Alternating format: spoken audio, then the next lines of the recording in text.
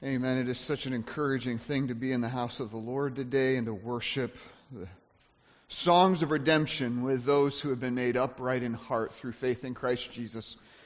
You know, to think of that last song that we've just sung, the unto Christ belongs the highest of praises, honor, and glory.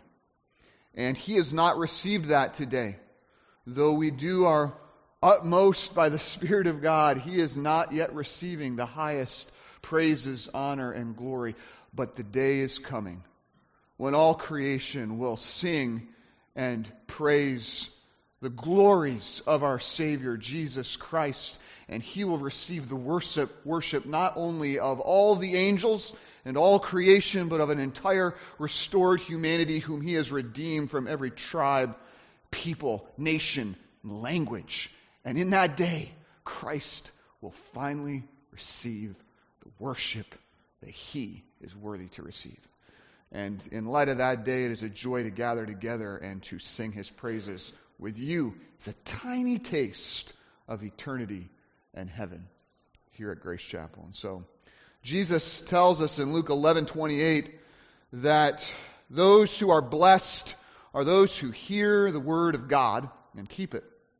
And so if you have your Bible with you this morning, and I hope you do, please turn to 1 Peter chapter 5. We're going to be looking at verses 6 through 11 of 1 Peter 5 this morning, where we find, I believe, an incredibly stirring closure to our study of this book of essential Christianity, Christianity 101 from the book of 1 Peter. It's a closing passage that I have titled for our study, Keep Running. Keep running. And no, this is not a New Year's resolution message.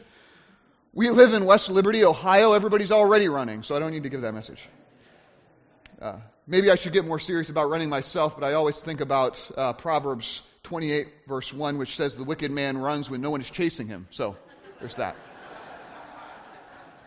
But you know, even if I was talking about physical running this morning, the most encouraging words I think a runner can hear from someone is keep on running, preferably accompanied by the words, you're almost there. You know, there have been 3 times in my life that really stand out to me as important moments when those encouraging words, keep running, were spoken to me. The first was when I was in 6th grade. I was participating in the Awana Olympics, and I had been selected to run the marathon. It's not as impressive as it sounds. It's 6 times around a little circle. But for me, it was a race between me and 3 other boys. And the whistle blew, and we were off. And I didn't focus on anything else but running as quickly as possible around that circle over and over again without wiping out. Until suddenly I realized that there was no one else running around that circle with me. I was completely alone. I looked around in confusion as I was running, and just when I was about to slow down and stop, my coach yelled out from the sidelines, keep on running! And so I did. I kept running. He must have known something that I didn't know. Well, at the end of the race, I found out the reason why I was running alone was because every other runner had disqualified themselves in one way or another. And because I kept running, I won the prize, even though I would not have won any other way. So that's the first time I remember those encouraging words, keep running, being spoken to me.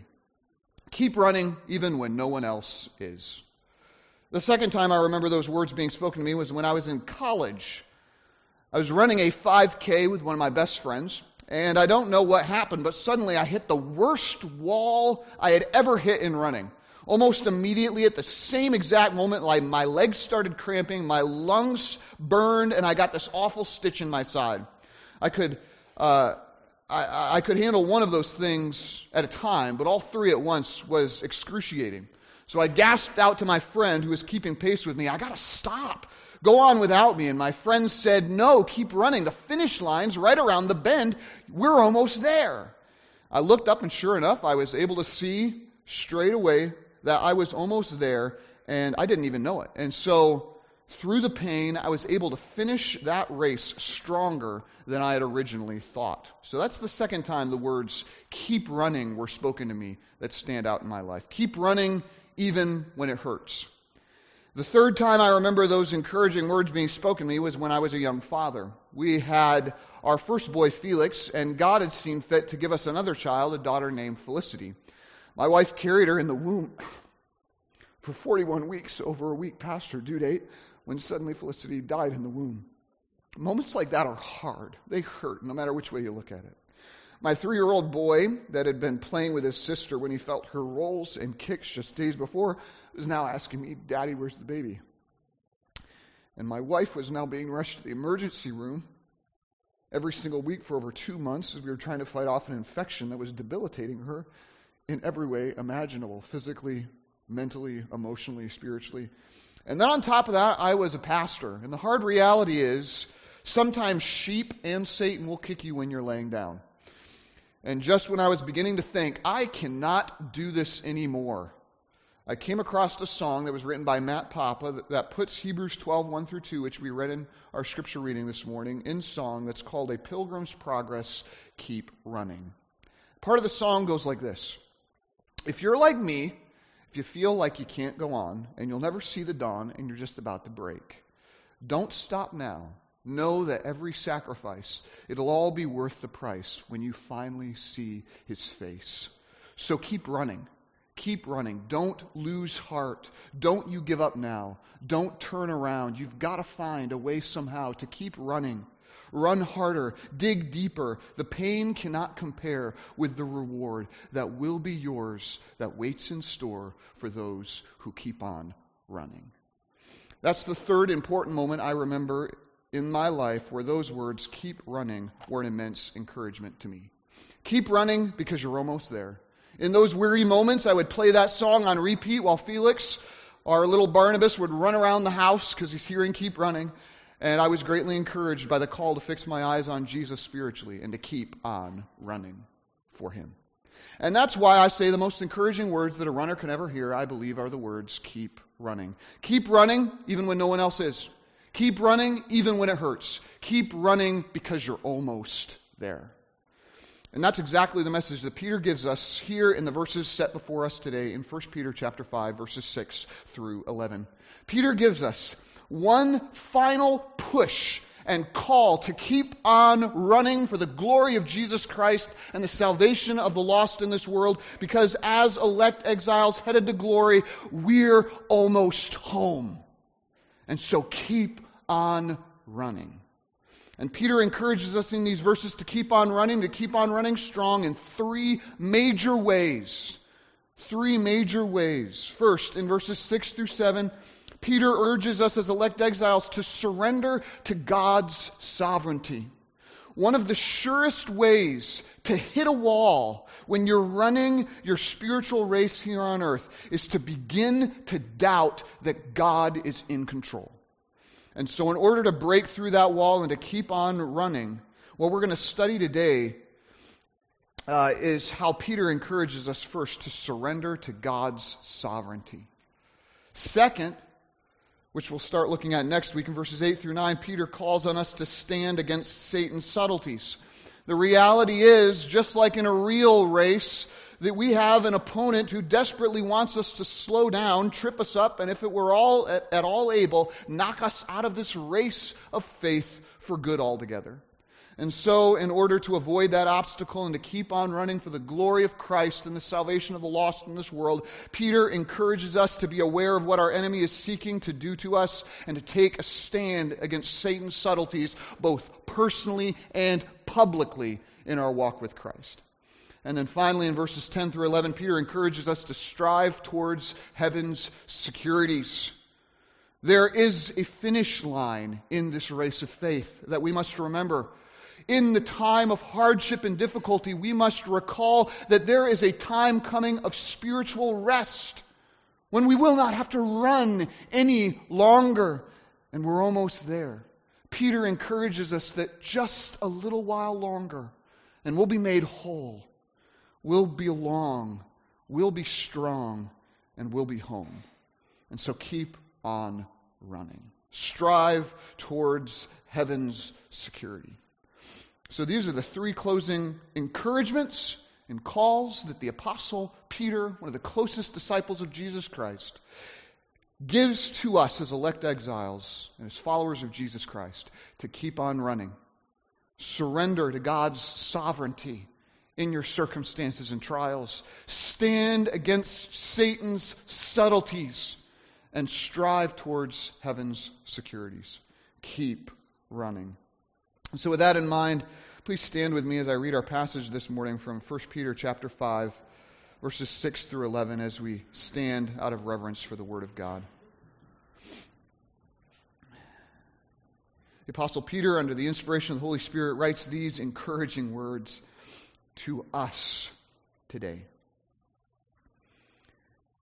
Humble yourselves, therefore, under the mighty hand of God, so that at the proper time He may exalt you, casting all your anxieties on Him, because He cares for you.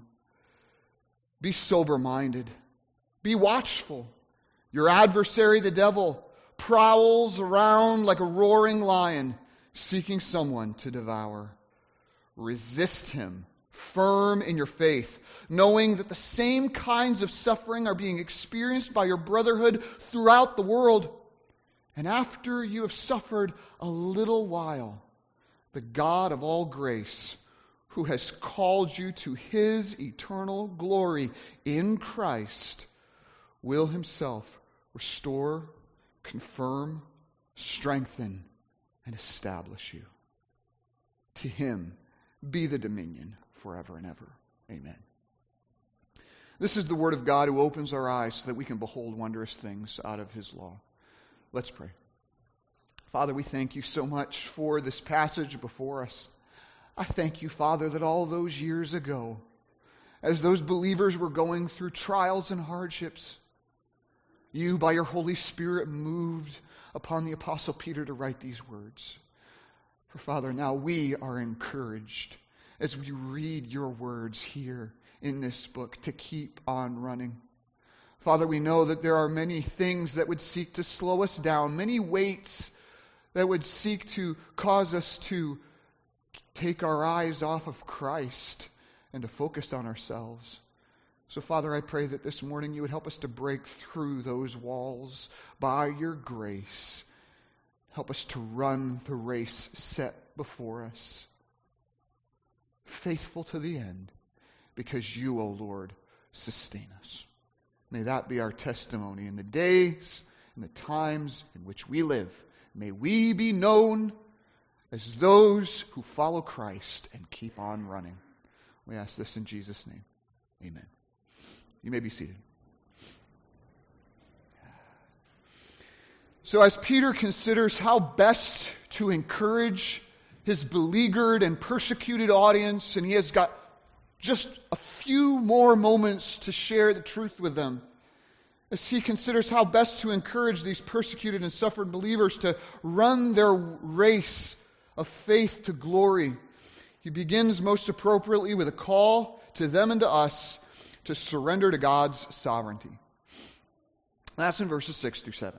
Peter's been showing us over and over again throughout this letter that to follow Jesus Christ in this world will mean hardship, disappointment, and discouragement. He's also shown us that these hardships perfect our faith, they promote the gospel, and they prepare our souls for heaven's glories. So we've been shown all of this, haven't we? We know all of this. We've read it all in 1 Peter, haven't we? But the question that Peter thrusts before all of us this morning is, have you surrendered to what you know? Have you surrendered to God's sovereignty over your life and trials and difficulties? Because let's be honest, when we go through hard times and difficult trials, we can know in our heads that God is in control, and yet in our hearts still be resentful and resisting for what God is doing. We can think, though we probably don't put it so much in words, we can think, this is your move, God? Well, fine. Then I'll play the waiting game. I will refuse to move on. I will refuse to work through this. I will refuse to keep running after Christ until You fix what You've broken, because I refuse to accept that what You're doing is what's best. Brothers and sisters, if we do that, we are going to hit a wall in our spiritual growth. And we are we're going to stop running the Christian life for the glory of God, and we'll turn inward and become resentful and bitter and angry. And our worship of Christ will dry up. And so if you and I want to keep on running and growing spiritually in the midst of hardship, discomfort, and discouragement, then you and I must surrender to the fact that God is in control. We must surrender to God's sovereignty. So what does that mean? What does it look like to be surrendered to God's sovereignty? Well, to surrender to God's sovereignty, we're going to see in this passage, means to trust God. And to trust God in three most essential ways. First, to surrender to God's sovereignty means to trust God's sovereign purpose. And that's at the beginning of verse 6. If you recall, Peter has just mentioned back in verse 5 that God opposes the proud, but he gives grace to the humble. And therefore, Peter says, in light of that, humble yourselves, therefore, under the mighty hand of God.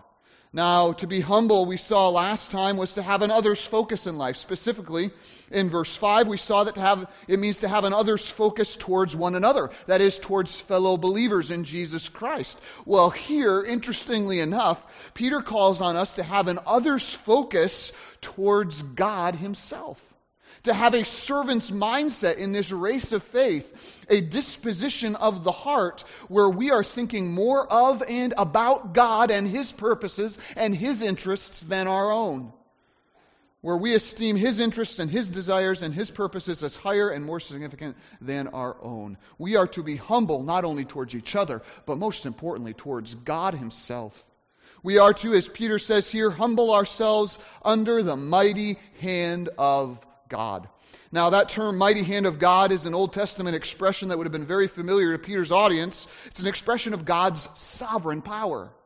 It can describe God's sovereign power to deliver His people out of trials, which is exactly how that phraseology is used in Exodus chapter 3, verses 19 through 20, when God's mighty hand struck Egypt with many wonders and delivered His people Israel out of their oppression and their bondage and slavery in Egypt. So God's mighty hand can be an expression of God's sovereign power to deliver His people, but God's mighty hand can also be a description of God's sovereign power to put His people into trials as well. Just as Job says in Job 30, verse 21, by the might of your hand you persecute me. So really, God's mighty hand is God's sovereign ability and authority to do whatever He wants to do with us. Whether it be to deliver us out of trials or to deliver us into them. God is God and we are not. He is over us. And doubly so, I want you to consider this morning, if you've trusted in Jesus Christ, God is over you doubly so as His children. When we belong to Him, not only by creation but also by redemption, He, as our loving Heavenly Father, has the ability and the authority to deliver us out of a trial or to deliver us into one. He has the sovereign ability and authority to do whatever He has planned to do. And so if we're going to keep on running and growing and maturing in our Christian faith, we need to surrender to that fact that God is God. And He has the ability and authority to do what He desires. We need to humble ourselves under the mighty hand of God. In other words, Peter is calling us here to not fight God's will, to not resist God's will, and to not doubt God's will. He is calling on us to submit to God's will as what it is, the mighty hand of God resting upon your life. And so, believers, I want to encourage you this morning to look at your trials by God's grace like that, as the mighty working of the hand of God upon your life, and to rest in that. You know, our family just read in our devotions this past week a perfect illustration of what this looks like, to rest under the sovereign hand of God. And we saw it through a person named Joseph in Genesis 39. Joseph, if my boys would recall, is sold into slavery by his own brothers. He was falsely accused by his owner's wife. He's unjustly thrown into prison. And his kindness to his fellow prisoners is repaid by being completely forgotten about for over 2 years. And yet throughout it all, unlike the rest of his family, Joseph never complains.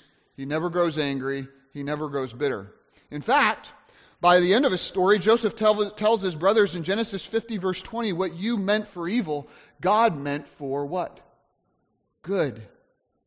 Through good and through bad, Joseph doesn't fight, resist, or doubt God's will or control over his life for a moment. He submits to it as what it was, the mighty hand of God resting upon his life. This is a truth that desperately needs to be heard during times of hardship. No matter your circumstances, no matter your trials, God is still God. He's still on the throne. He hasn't lost control. He is still God. And so you don't need to fight your circumstances as if everything was up to you. And you don't need to argue about your situation as if God made a mistake and he just doesn't see it yet. We just need to accept it for what it is. It is a time of testing that God, by his mighty hand and his sovereign wisdom, has decided to put us under for his own purposes. Just as Isaiah 46 verses 9 through 11 says, God says, I am God and there is no other. I am God and there is no one like me, declaring the end from the beginning and from ancient times things not yet done, saying, my counsel shall stand and I will accomplish all my purposes. To what degree? Calling a bird of prey from the east and a man of counsel from a far country. I have spoken and I will bring it to pass. I have purposed and I will do it. This is our God. He accomplishes all his purposes by his mighty hand, and none of us can stay his hand or say to him, what are you doing? Just like Daniel chapter 4 verse 35 says. And neither, can I just throw this out there? Neither would you ever want to. Because just as Joseph learned and experienced in his own life, God's purposes towards us are always for our good, beloved. Always for our good. Whether it's be to deliver you out of trials or deliver you into them, when God's mighty hand rests upon you, it is always for your eternal good. As Paul says in Romans 8:28, and we know that for those who love God, all things work together for what? Good. For those who are called according to his what? Purpose. Now I know we're hearing on all these blogs today, you never want to share with someone who's going through a trial, well, God's in control. I highly disagree. Because I have one question for you. Then in what way are you different than an unbeliever? The only way that we as believers are different than unbelievers when we go through trial is we know that God is in control. And he has a purpose, and that purpose is good. I might not see it, I might not know it, but I need to hear it, and I need to believe it. I need to surrender to God's sovereignty. For those of us who are in Christ by faith, who have been born again into God's beloved eternal family, God's purposes are always for our good. As he tells his people in Jeremiah 29 verse 11, I know the plans I have for you. And Israel was looking around at that time saying, cool, plans to destroy us, right? Plans to carry us up into captivity until we're extinguished from the face of the earth. And Jesus says, no, even though you're in the midst of the trials, I know the plans I have for you, declares the Lord. Plans for peace and not for calamity. Plans to give you a future and a hope. God's purposes for us are always for eternal good, and we need to hear that, and we need to believe it. And that's why the psalmist was able to come to the end of his writing in Psalms 23 and look back on his life and say what? Surely goodness and mercy have followed me, what? All the days of my life. God's purposes are always good, beloved. And so we need to learn to trust God's sovereign purpose, no matter how difficult the circumstances you're facing might be. God's got a purpose. It's to make us, well, not to steal too much lightning from later, it's to transform us into the image of the glory of Christ. So when we're resisting what God is doing in our life, it's usually because we've got some purpose that's not lining up with what God's purposes is for our lives.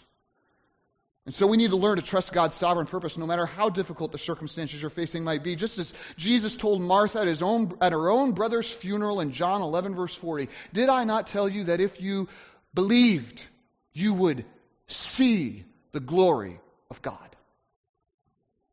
So humble yourself under the mighty hand of God and trust God's sovereign purpose. Second, Peter calls on us as he encourages us to break through this wall and to keep on running for the glory of Christ. He says not only trust in God's sovereign purpose, but second, trust in God's sovereign timing. And this is at least the one that was really convicting for me. Peter writes, humble yourselves under the mighty hand of God. Why? So that at the proper time he may exalt you. See, when we go through trials in our pride, we often think that we know the best time to get out of them, don't we? In fact, we often think that we should just shoot right through trials out to the other side. What does that show? That shows that we haven't humbled ourselves yet beneath God's mighty hand. See, one of the clearest evidences of pride is impatience. Let me say that one more time. One of the greatest evidences of pride is impatience, particularly when under trials. We demonstrate a prideful resistance to God's purposes and plans when we grow impatient under the circumstances that God has given us. And so God will often send us through extended trials in order to teach us patient humility. And that's exactly what James 1:3 teaches us when James writes, knowing this, that the testing of your faith produces what? Patience, right? It humbles us when we have to accept God's timing in our lives, not our own. Yet, I would remind you once again, we should strive to do so. Because God's timings are best, not ours, just like His purposes. For God has lessons to teach us in the midst of our trials that we can't learn any other time. And so, as the next verse in James teaches us, we need to let patience run its full course so that we may be perfected and matured, lacking in nothing when it comes to our faith and our ability to glorify God in the midst of all circumstances. God's got a perfect timing in every trial, and we must submit to it. We must humble ourselves to it. Make no mistake, God will bring you through your trial. He will exalt you, but don't try to get out of that trial early. Wait until He exalts you, and He will at His proper time. Until then, just keep on, as Peter's been saying, just keep on doing what is good, no matter the cost. So part of surrendering to God's sovereignty is not only surrendering to His sovereign purposes, but also His sovereign timing. Every moment of your life, beloved, I want to remind you this morning, has been planned and is controlled by the mighty hand of God. Both the moment you enter into a trial as well as the moment you get out of it. Both are perfectly fixed for our own good by the hands of our fatherly God. As Psalms 139 verse 16 teaches us, in your book were written, every one of them, the days that were formed for me before there is even one of them. What a comforting thought. Just as the hymn writer wrote, every joy or trial falleth from where? Above. If you don't know this hymn, look it up. Every joy or trial falleth from above, fixed upon our dial by the Son of Love. We can trust Him fully. It's all that we must do. And those who trust Him wholly find Him wholly true.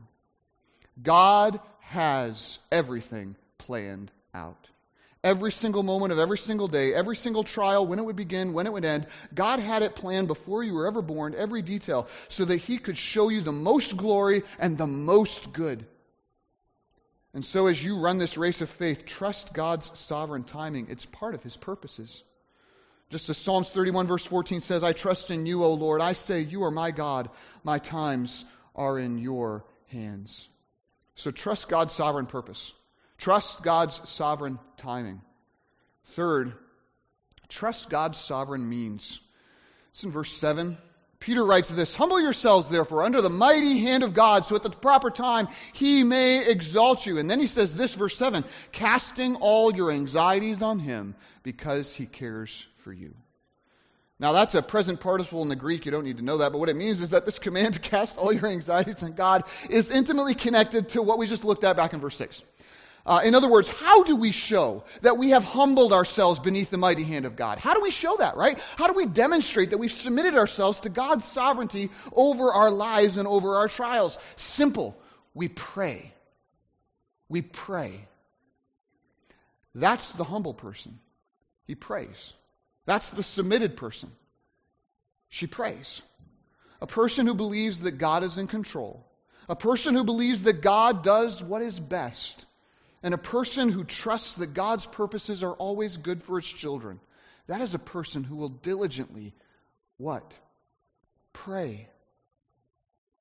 Now you might think, well, wait a minute, that doesn't make sense. I mean, if I really believe that God's in total control and that everything is going to be exactly the way He wants it to be anyway, then why in the world should I pray? And the short answer is, because a sovereign God not only determines His sovereign ends, He also determines His sovereign means to accomplish those sovereign ends. And the sovereign means that God has ordained to bring about His sovereign ends are often the prayers of His people. Just as 2 Corinthians 1 verse 11 states, God often grants His blessings how? Through the prayers of many. So God has determined that He is going to accomplish what He desires to accomplish in this world, often through the prayers of His people. And so if you want to believe that God is in control, if you believe that God is in control and that He has ordained prayer as being the ordinary means by which He accomplishes His sovereign plans in this world and in the relationships that you have here on earth, then you will start praying. And so you will start praying. This is how we demonstrate faith, by the way, rather than fear in the midst of our world as elect exiles. We pray. If you want to know how powerful you believe God's hand to be this morning, ask yourself this: how much do you pray?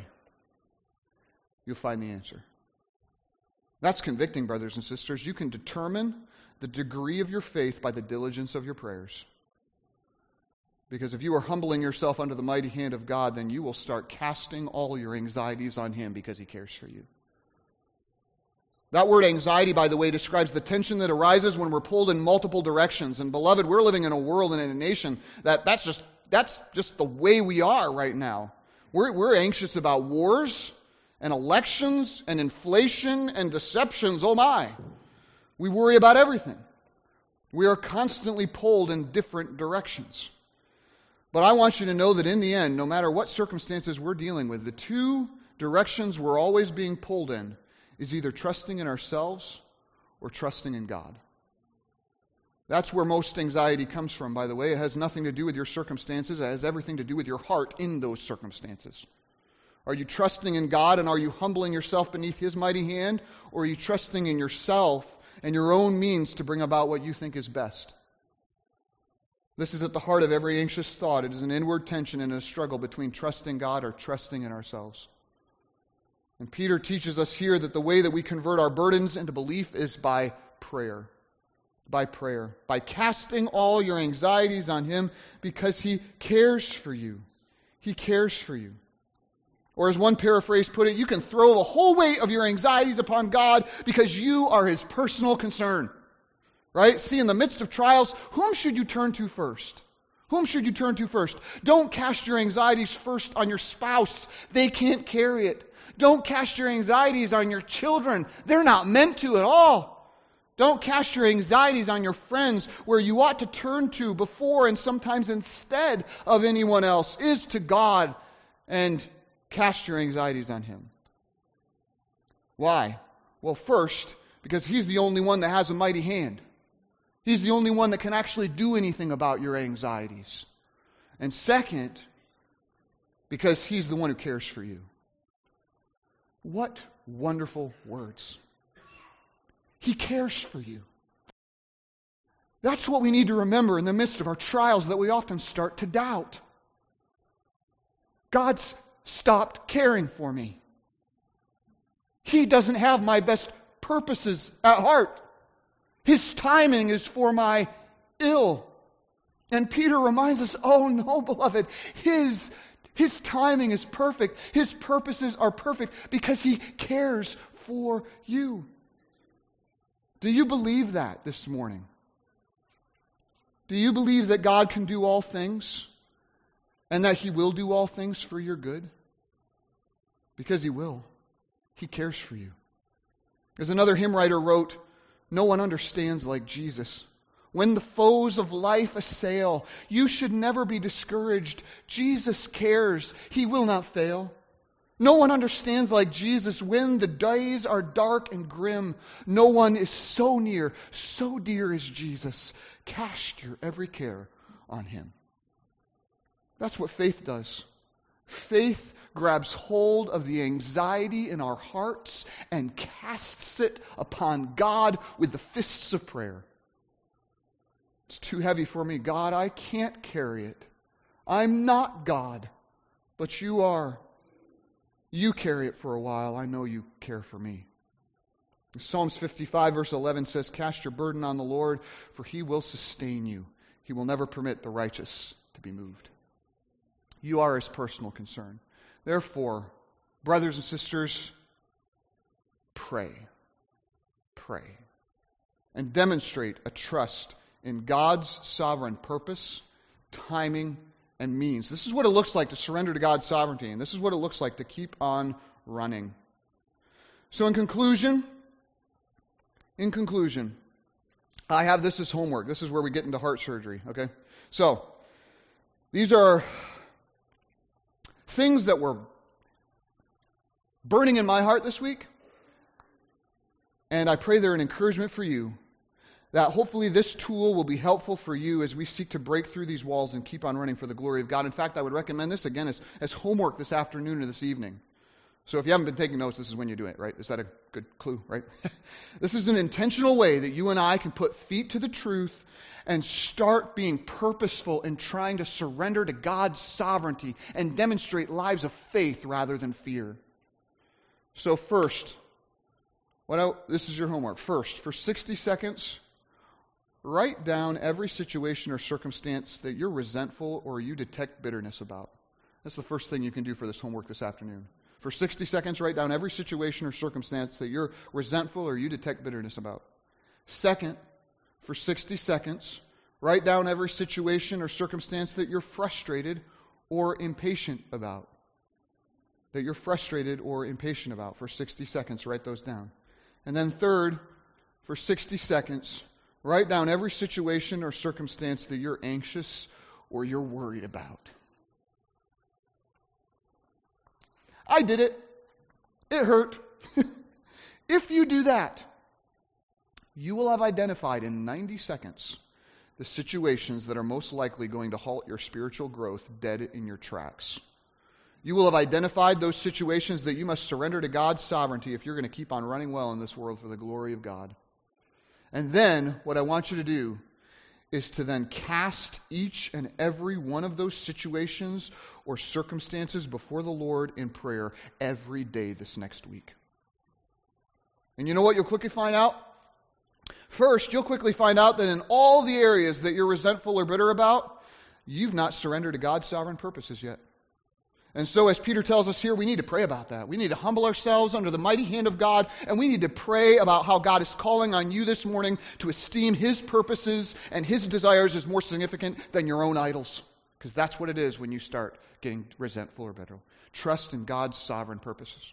Second, you'll quickly find out that in all the areas where you are frustrated or impatient, you're not surrendered to God's sovereign timing yet. So you need to pray and cast that before the Lord as well. Pray about how God is calling on you to esteem His timing in these circumstances as more important than your own. Trust in God's sovereign timing. And then finally, you'll quickly find out that in all the areas that you're anxious or worried about, you've not surrendered to God's sovereign means yet. And so pray over that. Pray about how God is calling on you to esteem His methods and to esteem His wisdom as more important than your own. Because God has His sovereign means. Trust in God's sovereign means. Let us as a faith family this week put feet to the truth and cast our cares before the Lord this week. Let us find rest and peace as we seek to trust our sovereign God in terms of His purposes, His timing, and His means through prayer. Because this is the first way that you and I are going to keep on running faithfully in this world for the glory of God and the salvation of the lost. It is by surrendering first and foremost to God's sovereignty over our lives. Now, this is the word of God from 1 Peter 5, 6 through 7, which I now commit to your further study and your faithful obedience until the one who cares for us returns to deliver us with finality by His mighty hand. To that end, as the men come forward to help us celebrate communion this morning, let's pray. Father, we thank you so much for your word. We thank you for this final call that Peter is giving us in this passage to keep on running. Father, I pray that you would help us, for we need your grace. Father, we live in this world and we are weak. We are often prone to anxiety. We are prone to weakness. We are prone to doubting. We are prone to leave the God we love. So, Father, I pray that by your grace you would keep us, sustain us this week, draw us back to you, and help us this week to demonstrate faith and not fear in your sovereignty as we seek to be purposeful and trusting you in your sovereign purposes, your sovereign timing, and your sovereign means. And Father, we thank you for the reminder that we have in Christ that we can trust you. For Jesus came to this earth, and he died on a cross at the hands of wicked and sinful men. And from the outside perspective, you would have thought that your purposes were not good, that your timing was off, that your wisdom was flawed. But Father, we see in Jesus that is not true. That you are a God that we can trust in. And that you have a perfect purpose and a perfect timing and a perfect wisdom. And so, Father, as we have seen how Christ committed himself to your care and how he trusted in you, help us to follow him this week. Help us to, just like Jesus did in the garden, help us to cast our cares and anxieties on you, knowing that you care for us. May we demonstrate in the midst of this world, Father, as followers of Jesus, faith, the faith of Christ, and not the fear of this world. We ask this in Jesus' name. Amen.